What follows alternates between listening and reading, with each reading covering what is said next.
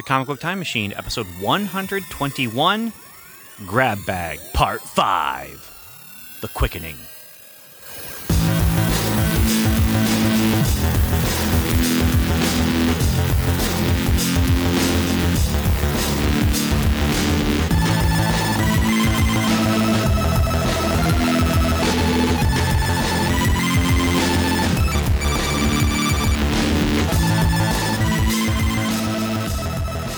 Hello, welcome to another episode of the Comic Book Time Machine.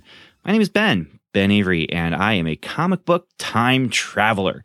And that means I read comic books from the past, which those of you who are sharing the typical time stream with me, that's generally the only kind of comic books we're able to read. Comic books from the future, well, we just can't get to them. We don't have that reach with our time machine. But we do have the ability to read comics from the past and hopefully enjoy them. Now, one of the ways I enjoy reading comic books is what's called the comic book grab bag, which is something that I used to get when I was a kid. And so I have very fond memories of getting these bags with 3 or 4 comics in them. You open them up. Usually thematically, they are tied together. I would get, the Star Wars one that I could see in the bag. There's 2 Star Wars comics. What's in the middle? What's in between them? What's the creamy center between the 2 cookie halves? And then I remember getting one that was Whitman sci-fi comics that included Buck Rogers and Flash Gordon and Swiss or Space Family Robinson. And, I can't remember what was on the outside, but I'm pretty sure Buck Rogers was probably one of them on the outside where I was just like, oh yeah, I'm going to get that one because that's cool. But there's the bread on the 2 sides of this comic book bag, this poly bag that they have. What's the peanut butter? What's the jelly in the sandwich? And so I've done a few episodes where I've opened up grab bags, and I actually just recently on this Free Comic Book Day episode that we did, I talked about how I picked up a couple grab bags from a free comic book location. And those grab bags are still sitting on my desk, waiting for a rainy day in the future at some point. But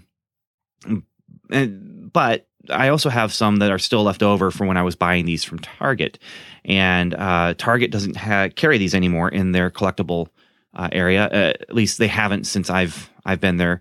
It's been quite a while since I've seen them at Target, but I did last time I was at Target, bought a couple. Time before that, I bought a couple, and just saving them for a rainy day, so to speak, a quote unquote rainy day. And today is a quote unquote rainy day. It's not an actual literal rainy day. I do believe it rained earlier this morning, but it's not raining right now. I just have some time to kill.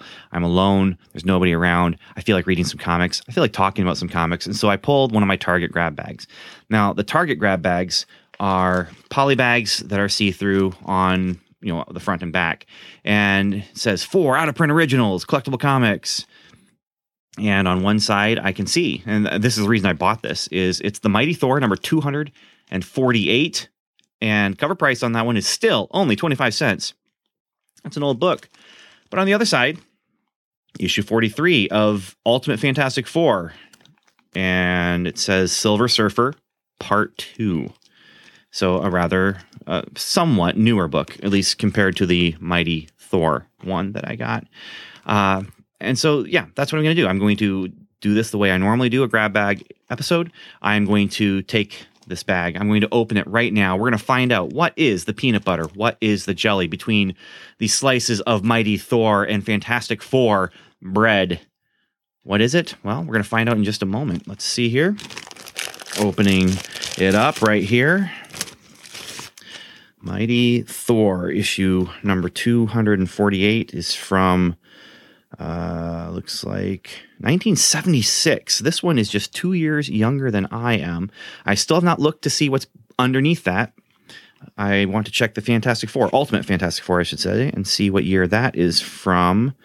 And I really need my reading glasses because that is some very, very fine print. 2007. So that one is 11 years old.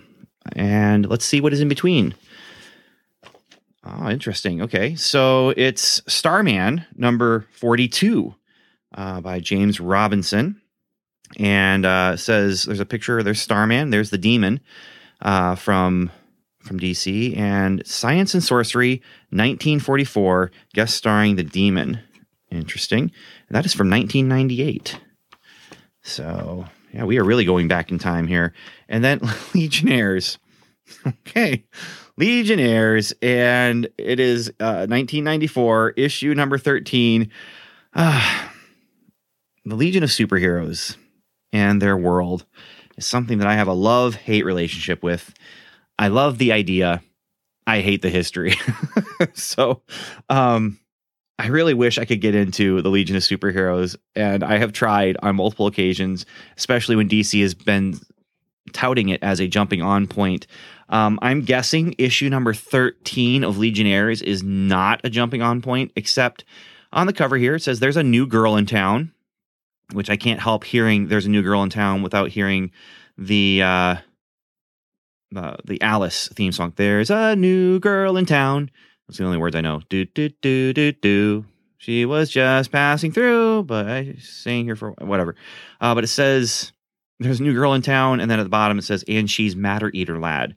Okay, so I thought maybe with a new character, this would be a jumping on point for that, but instead, it looks like I'm getting a story about Matter Eater Lad becoming a girl. So there's that from 1994. So I think I'm going to take these in chronological order backwards, as if we are just passing back through time. So I'm going to start with Ultimate Fantastic Four number 43. Then I'm going to go to Starman number 42 from 1998. And then we will go to Legionnaires number 13 from 1994. And finally, way back in time, The Mighty Thor issue number 248. And I have to admit, I'm very excited about reading this. There's the potential of it being great, and there's potential for it being just kind of whatever, but we'll see what happens.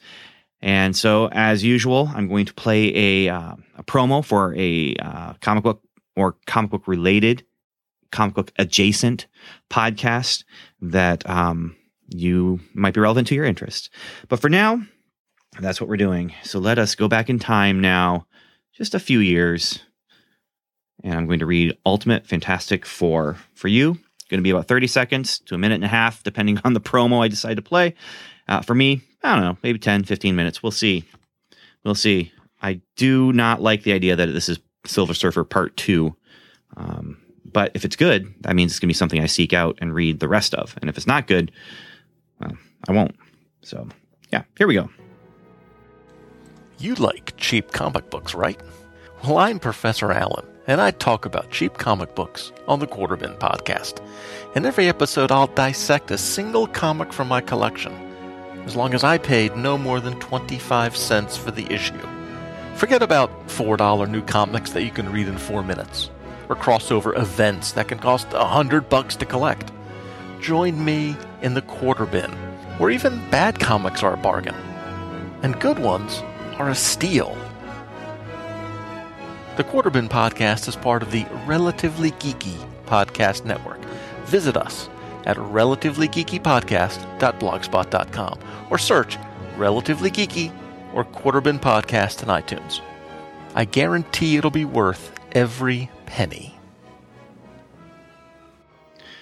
And I'm back, and I've just read Ultimate Fantastic Four issue number 43, Silver Surfer, Part 2, written by Mike Carey, with Pasquale Ferry as the artist, Justin Ponzer as the colorist, VC's Russ Wooten doing the letters, and edited by, well, it doesn't say.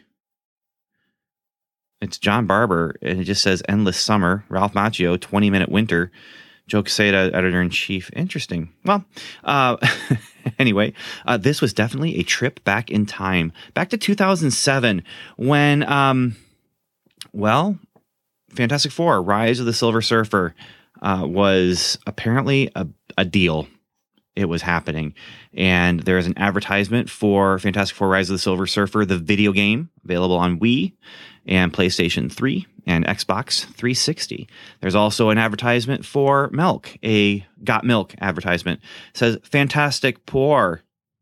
Want to look super? Some studies suggest that teens who choose milk instead of sugary drinks tend to be leaner, and the protein in milk helps build muscle. Staying active, eating right, and drinking 3 glasses a day of low-fat or fat-free milk helps you look your best. That's no stretch. So there we've got the team from the Fantastic Four, 20th Century Fox films, and there's Chris Evans right there, looking younger, looking clean cut, but at the same time looking a little bit how he looks in Avengers Infinity War.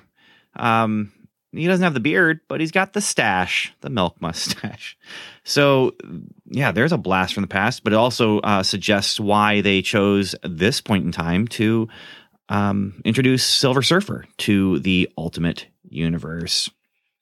There's also an ad to be in a Hulk movie. The Hulk is going to be in a Marvel movie. Are you? Enter for a chance to win a walk-on role. Be in a Marvel movie sweepstakes. What's better than seeing a Marvel movie? Being in a Marvel movie. Enter the Be in a Marvel movie sweepstakes, and you could win the walk-on role of a lifetime in an upcoming Marvel Studios movie. Go to marvel.com to enter. Yeah. 2007. Then there's an ad for the Fantastic Four cartoon, an ad for Spider-Man 3 birthday decorations for your cakes and cupcakes from cakes.com, and also an ad for Spider-Man 3 bedding in case you wanted Sandman and Venom on your sheets for when you go to bed at night. Yeah, so that was a little bit of a blast from the past. Now, what I was dreading was that because this is part 2, I'm going to either start this out lost, not only part 2, but issue 43 started out lost, but I wasn't. I knew about the Fantastic Four, who they are. I just needed to remember that they were kind of playing them a little bit younger than typical, from my experience anyway. And I did read the first 6 issues of the Fantastic Four from the Ultimate Universe back when they were coming out. And so I remember that they were youngish, comparatively speaking. What I didn't know was Reed Richards had a sister who was in here trying to be annoying and doing a good job of it. Not to me, to the reader, but to Reed. And she apparently has some superpowers. But anyway, I wasn't lost as far as the characters are concerned. And they were the classic characters with classic personality types. I was also afraid that I'd be lost because of the storyline, and I wasn't. They had a good previously in recap in the first page. At first, it felt a little weird. I wasn't sure what I was getting. It says, for weeks, Reed has been obsessing over plans for a powerful cosmic device, plans that were planted in his mind by an alien force. In his efforts to find a power source for this cube, Reed attempts to draw energy from an other-dimensional star, but things go awry when the star is drawn into our universe, causing catastrophic climactic events across the Earth. Stranger still, the thing that Reed has tapped into isn't actually a star, but a surfboard? The Fantastic Four and Reed's sister, Enid, who recently manifested superpowers, quickly analyzed the object and realized the board wasn't the energy signature Reed had latched onto. It was the board's owner, who's bigger than a planet and bearing down on Manhattan. So I don't know exactly, this is what threw me. I don't know how exactly they knew that this thing that was bigger than a planet was bearing down on Manhattan. But in the issue, the thing is getting smaller. And honestly, this could have worked for me as a first chapter simply because it just starts in media res. And you figure out as you're going along that Reed tapped into this, Reed pulled this thing into our universe, and now is crashing towards the Earth from a multiverse. He's been multiverse fishing, he caught something, and now he has to deal with what he caught. And the thing that he caught is falling surfer. It is that is what is happening, and it's getting smaller and smaller and smaller, and to the point where by the end of the issue, it is man-sized. It's still really big as it's bearing down on Manhattan, but they are able to deflect it by using their powers, and so they stop it before it hits Manhattan, and they drop it off into the water. What's fun about this, then, there's a lot of MCU-ish type things going on here. First of all, you get Nick Fury, who is based after Samuel L. Jackson, and he talks to Reed. He tears a new one for Reed, which is easy because I guess of his flexibility that Reed has. But Reed says, I just got done talking with your handlers, or Fury says, just got done talking to your handlers at the Baxter, and it was not a happy conversation. Reed tries to make excuses, says, sorry, this is impossible to predict. And then Fury says, yeah, then I guess it was pretty bad science, wasn't it? Like drinking poison to see if the label's right. Richards get this straight. I tolerate the Baxter Building because it gives General Ross some cool toys to play with and keeps him from trying to second guess me. But I'm seriously thinking it might be time to put the toys back in the box. Then Reed, of course, is worried that they're going to shut things down. And Fury says, tell it to my field commander. She's half a click south of you at the Waldhouse Basin docks waiting to debrief you. So there's that. And, I bet I can understand now why people are really wanting the Fantastic Four. If they spent time with the Fantastic Four talking to, the ultimate versions of all these other characters, I can understand why they want them in the MCU. I don't really want the Fantastic Four in the MCU. I really am happy with them not being in the MCU because the MCU is getting so big and we need to have opportunity for characters to shine in their movies. And it's just getting so big. 3 movies a year isn't enough to really allow everyone a chance to shine. And we're going to, we get some characters who just get introduced and then tucked away and not really used much. Like, I don't know, Falcon. But anyway, the field commander that he's going to report to, Captain Danvers, which that's kind of fun. I don't know in this continuity where she is at as far as when she will get superpowers to become Captain Marvel, but it's fun to see her. And, the MCU tie-in wasn't there until just recently, where we now have a Captain Marvel movie coming very, very soon. Another fun thing was, she just puts Reed in his place, and it's just a fun line of dialogue where Thing says, pwned, and Reed says, that isn't even a word, and then Johnny says, it's got to be, dog, otherwise there's no way to describe what she just did to you. And that was fun. Just the interactions are still fun Fantastic Four interactions. And I liked it. I like the family unit that they have. They're still, feels like they're still kind of working out who's in charge, working out who does what. And they're not really listening to each other. Reed has a plan and he says, please just do the plan and quit asking questions because people are going to die. And the other team members don't appreciate that, especially, I can't remember, especially Sue. That's what I was trying to say, especially Sue. So then after that, Silver Surfer is unconscious and they put him in bindings and he breaks out of it. No surprise. He's really powerful, but they don't know how powerful he is. And then he's just really thankful and happy. And I'm thinking that's really interesting. And if you stop right there, it almost would be a self-contained story where it's just they had an alien falling and then they did this thing together to stop the alien from destroying the city.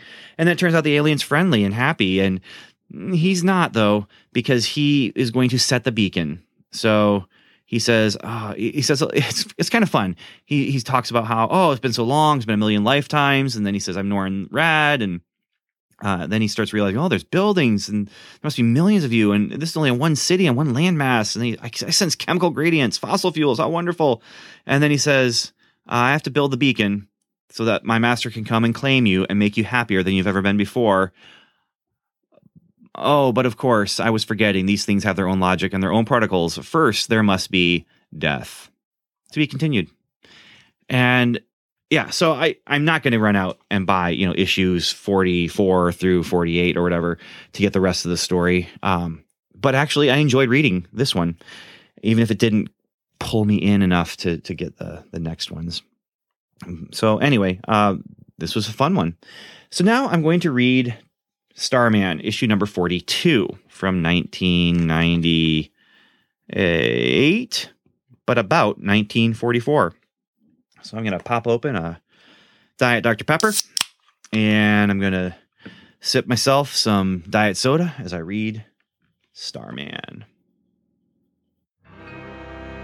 The Fantastic Art is your guide to the Fantastic Four from the beginning of the Marvel Age of Comics in 1961 onwards. Each week, Steve Lacey and Andy Leyland cover every issue, spin-off, guest appearance and cameo, and more. And in 2015, we begin our journey through the decade that Taste forgot, the 1970s.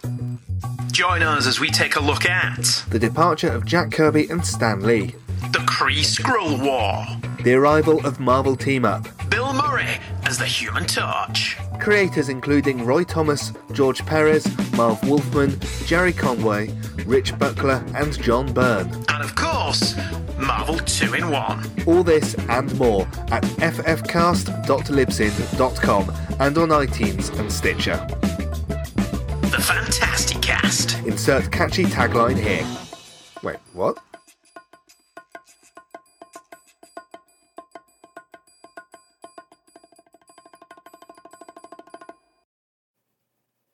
Okay.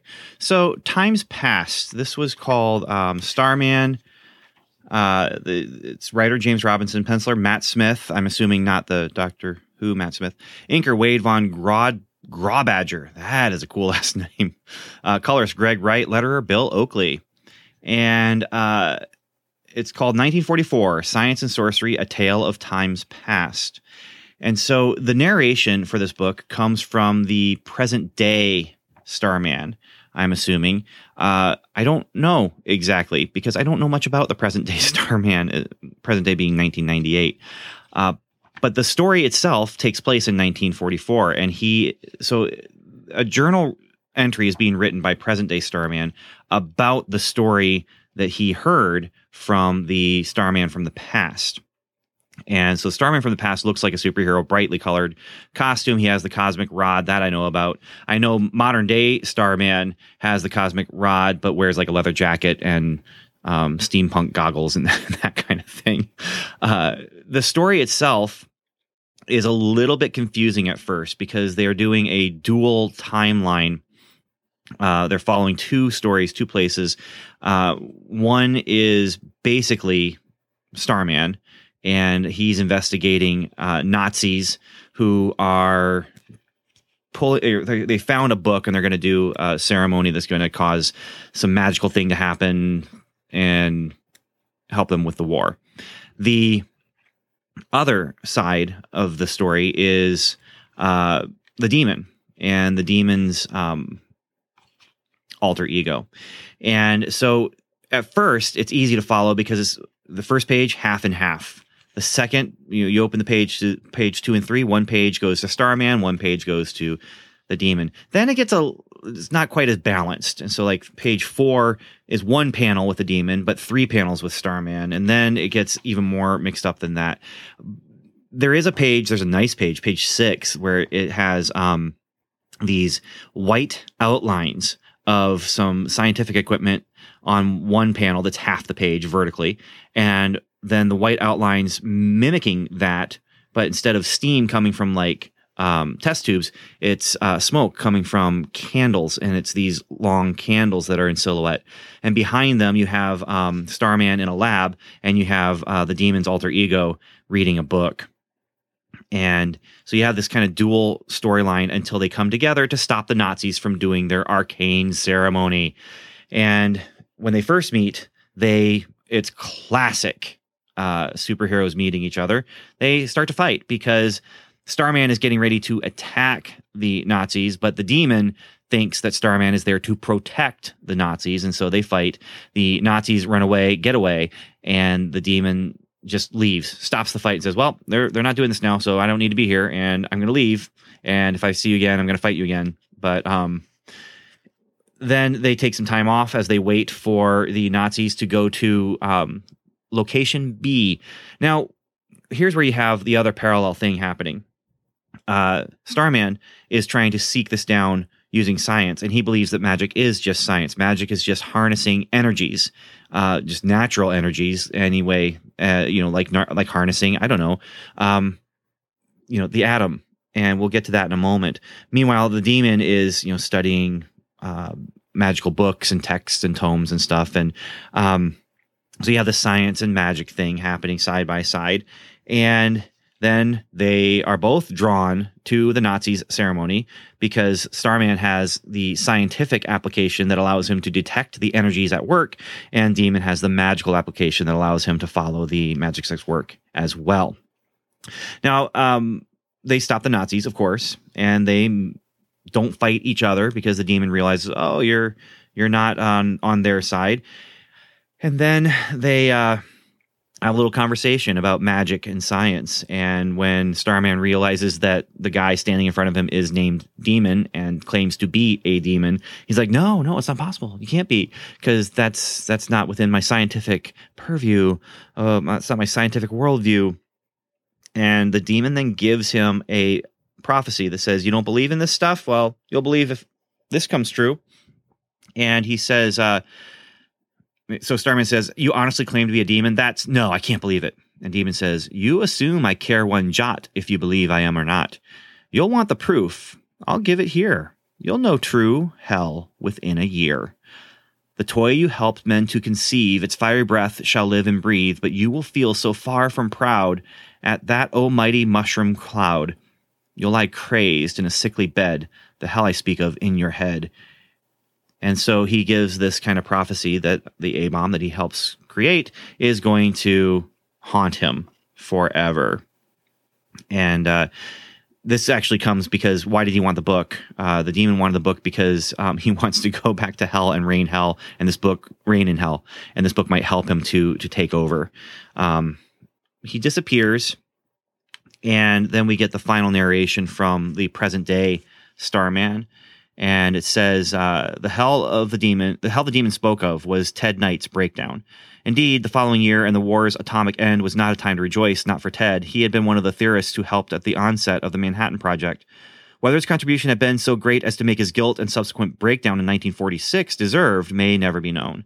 But I wonder if Enola Gay's spawn was the only reason for Ted's collapse. Or was it a different kind of spawn, and the knowledge that its existence meant that not everything lived by the rules of science, and that Ted Knight's world was suddenly that much more the fragile for knowing it. Also, the cause of Starman's sad descent from the heavens. So I don't know about the sad descent from the heavens. I don't know what that's referring to.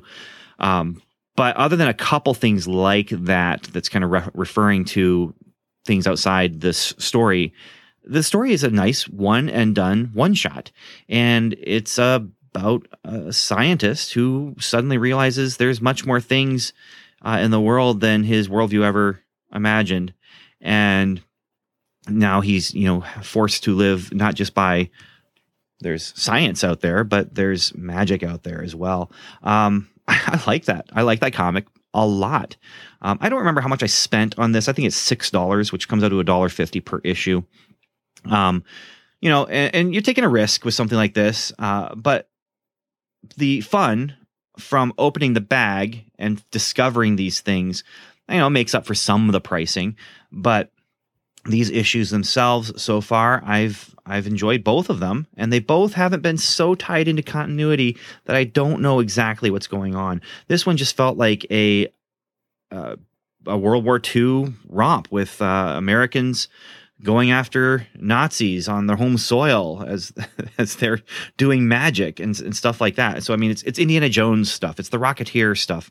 It was that kind of pulpy World War II historical fiction. There's also one panel with a Green Lantern in it, so that was fun. But yeah, Starman number 42, thumbs up. And so we come to the potential thumbs down. After the last two, I'm hopeful, but we will see. We will see. So Legionnaires, number 13, here it comes. In 1915, the world went to war. Nations in Europe met across muddy fields in a conflict that stretched across empires, across the world. This is in history books. John Adams' story of the First World War is found in the letters he wrote back home to his mother. John Adams' Letters from the Front podcast presents these letters 100 years after they were written. Follow John Adams' story through joining the army, training and deployment on the Western Front, through his hopes and fears, frustrations and injuries. We see the personal side of a global conflict. You can find John Adams' Personal Journey podcast every month on johnadams.org.uk/letters or in iTunes under John Adams Letters from the Front podcast. These are his words, read by his grandchildren and narrated by his great-grandchildren.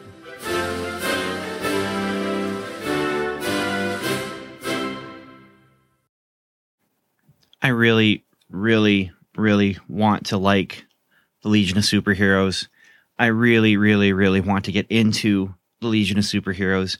I really, really, really want to.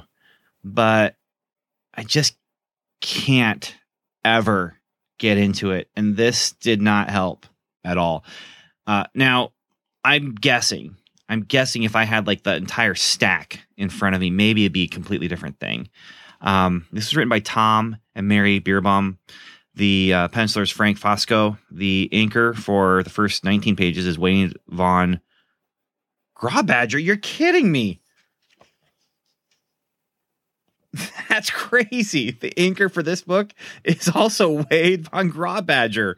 I've never heard of this guy before, ever in my life. And then I get 2 comics in my hands because of, wow, that's crazy. Anyway, inks pages 20 through 22 is Ron Boyd. And then the letterer, Pat Brousseau, and Tom McCraw is the colorist. If I had the stack in front of me and I was reading this like a novel, maybe I'd be able to follow it, because this just had there's 4 different sets of characters and it's just bouncing back and forth between them so quickly. The whole thing with the cover, there's a new girl in town and she's Matter Eater Lad. Apparently Matter Eater Lad has a gender reversal disease that's common to his people. Let's see if I can find the explanation right here. It's called Grandin gender reversal disease. So it seems like it's a normal thing for whatever planet he's from, or she's from, or whatever. But it bounces from character to character. It's a soap opera. It's a big, giant, sweeping soap opera. There's something going on in Paris where there are anti-alien sentiments, and an alien teleports one group of characters, like 5 or 6 characters, into a prison. We're starting right in the middle of the action there without much setup at all. They escape the prison because the prisoners try and beat them up, and there's a fight, and then the guards come and hate them, and so they start shooting at them, and then they shoot out the back wall and let them escape, which is okay. Then there's a group of characters that include Brainiac 5. I mean, there's certain characters not Brainiac 5. Yeah, I think it's Brainiac 5. But anyway, there's certain characters that I recognize and that I've read before, but I'm just not able to follow who they are, what they can do. There's just so many of them. And they're dealing with some people who are trapped in some sort of vortex, and it's some sort of mind-bending thing they need to escape. And then you've got Saturn Girl and Electric Lad, or whatever his name is. There's some lovey-dovey stuff going on there. And they don't love each other, or maybe they do love each other. They're just angry at each other. But there is so much going on. So many different characters, and so just a single issue out of context. I did a thumbs down with that noise. You couldn't see it. So, but I'm ready now to read another book, and that is Thor number 248 from 1976. Yeah, I'm excited about this one. On the cover, I'll talk about it in a moment. It's midnight, the podcasting hour. Hello, listeners. It's your friend, PJ Frightful. That's PJ as in podcast jockey. And I'm dropping dreadful new episodes every 2 weeks. When the clock strikes midnight, the podcasting hour shines a candle on the dark corners of DC Comics. Those supernatural sagas of Swamp Thing, Deadman, The Spectre, and more. The Podcasting Hour. It's a rotating anthology series boasting the terrifying talents of Ryan Daly, Rob Kelly, Paul Hicks, Ben Avery, Doug Zawisza, and other unfortunate souls. Prepare for the unexpected, open a doorway to nightmare, and enter the houses of mystery and secrets. The moon is full, and the dark spirits are rising. For it's midnight, the podcasting hour. Coming this Halloween, part of the Fire and Water Podcast Network. Beware. So, Mighty Thor, issue number 248, has an ice giant on the cover, and he has this just brutal-looking Stone Age axe, and he's holding Thor in his hand, and he's saying, "You dared to invade the Tower of Solitude, Asgardian." And Thor is looking shocked as he drops his hammer. And like I said, the cover screams, still only 25 cents. And yeah, I mean, it cost me a little bit more than 25 cents, but it's honestly, well, it's not bad. It's not a bad comic. It's not I don't know. I don't think it's the best of the bunch though. After reading all these comics, I think the best one was Starman, and then the one beyond that was Fantastic Four or Ultimate Fantastic Four, and then this, and then Legionnaires. And I expected this to be my favorite of the bunch. Now, that's not to say that I didn't like it. It's just to say that it wasn't my favorite of the bunch. It got off to a pretty decent start. I don't know exactly. I don't know what led into this issue. This was written by Len Wein and illustrated by John Buscema him. Tony DeZuniga is the inker, and Glennis Wein is the colorist, and Joe Rosen is the letterer. Marv Wolfman, general insurgent, whatever that means. But Len Wein this is the writer-editor, Len Wein. And it says, "There shall come revolution."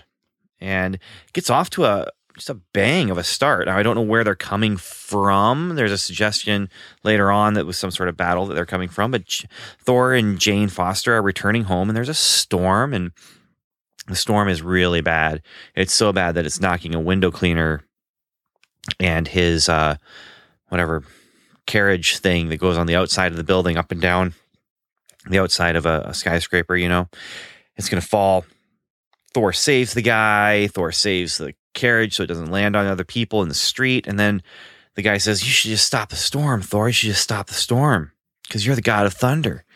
And he can't do it. It takes all his strength and all his might and all his power to stop this storm. And I'm thinking, oh, that's interesting. We're coming up against some sort of foe that is going to, give him a run for his money because of storm powers or something.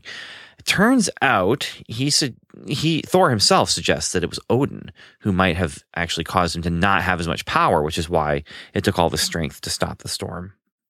And it does take everything within him. But he and Jane Foster, they do get home, and when they get home, she has turned on the news, and there's a traffic jam there in Manhattan, and the Warriors 3 are the cause of the traffic jam. And so Thor flies over to where the traffic jam is and says how much he appreciates that they joined him in exile because Odin has exiled him. And again, so there's some stuff going on that in other issues that I don't know, but they're bringing me up to speed, with dialogue, exposition, and that kind of thing. The traffic jam happened because someone hit Volstagg, the big guy, from behind, and the way they said it was the driver of the vehicle claimed he had this is Asgardian speaking. The driver of the vehicle claimed he had not the fuel to go around the enormous one. Which I thought was kind of funny that's the way they're relating the I guess basically the New York insult against Volstagg and how big he is. Thor fixes the traffic jam by just literally picking up the vehicles and turning them around in the air and then putting them back down so they can drive away from the traffic jam, and he fixes it that way. So then he goes home. And it's just, at this point, it's kind of, oh, that's really funny. I wonder what this is leading toward. And really, it's just leading toward getting the Warriors 3 and Thor together so they can go back to Thor's place and find Baldar. Baldar the Great. And Baldar has come from Asgard. And he comes to say that Odin hath gone mad. And so Baldar and the Warriors 3 and Thor and Jane return to Asgard because they must stop Odin. While they're there, Heimdall is there, and he does not allow passage. He stands on the bridge and basically tells Thor, "You shall not pass." And so there's a big giant battle, and that's actually probably the best part of this issue is the artwork of the battle. It's an intense looking couple of pages and really strong motion. It's reminiscent. I mean, John Buscema is doing his very, very best. He's not aping Jack Kirby, but he is definitely he's riffing on the Jack Kirby stuff, and he's making it's his own Asgard, but he's definitely pulling from what Jack Kirby had done before, and in some of the comics that I've seen of Asgard and from Thor, and it's good stuff. It's good stuff. They win the battle. They get through. They find that Asgard is in squalor, and no one is happy. Everyone is just in pain and in confusion, and they do find a group of warriors who are hiding and waiting for Thor, because you see, Odin hath gone mad, and it's unknown why, but they suggest that it's actually this advisor that he has, kind of a worm tongue kind of guy, and we see them together, and definitely this advisor is feeding Odin thoughts and feeding him ideas. Now, whether or not he's controlling Odin, who knows? We don't know that yet. But the warriors want to free the wise Grand Vizier, who is in the Tower of Solitude, being kept prisoner. And so they fight their way in. They get him. And then that advisor turns to Odin and says, "Oh, they have released him." And Odin is all, "Oh, I must destroy Thor now. He must die."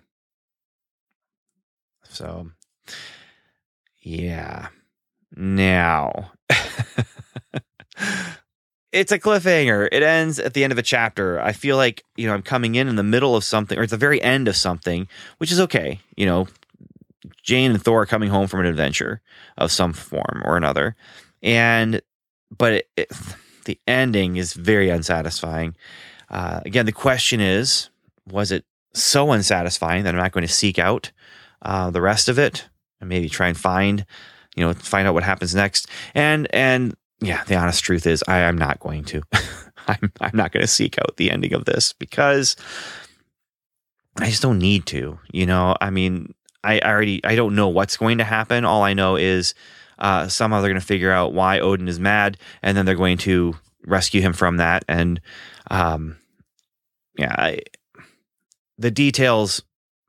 I mean, the storm giant is there at this Tower of Solitude, but there's nothing like what happens on the cover, and that's not unusual. I know. But I was expecting something a little bit more, I don't know, grand. And there's some grand stuff in here. There's some big battles and stuff, but like I said, this one came in third in this bag, and I expected it to be first, and I was pleasantly surprised by the other issues, except for Legionnaires. I want to like Legion of Superheroes, and I just can't get into it. As for this Thor thing, if I were to accidentally come across somehow, somewhere, the next issue, I would read it. I'm just not going to seek it out. That's all. And yeah, but and that's the same for all of the comics in this bag. This bag did not serve to cause me to seek out new stuff. It just caused me to enjoy some new stuff. And I don't think there's anything wrong with that. I mean, honestly, what are comics for? Comics are an art form that in some ways are unique in that, to me, this art form works best when it's making you have fun. And I don't know, there's just something about it, and it might be just nostalgia or something, but I love reading comics that are fun, and fun comics can be thoughtful comics. They can be fun because they're causing you to think, and I can also appreciate the art behind, something like Mouse or something like that, where yes, not fun, but very artful and that, but there's an enjoyment to be had in reading something that's artful, even if it's artful about a very difficult topic. And the same is true for movies as well. But for me, I don't know, just the 4-color printed page is just something that's fun. And I had fun reading 3 of the 4 of these books. So all that said, that's it for this episode. I don't know what's going to be next because honestly, I don't know what I'm going to be reading next, but for right now, I do have a couple more grab bags from Target, and I do have those 4 paper bag grab bags from Free Comic Day. So we'll see when I get to them. And yeah, for now, I just want to say thank you so much for listening, and I hope you are having fun with your comics too. And Godspeed.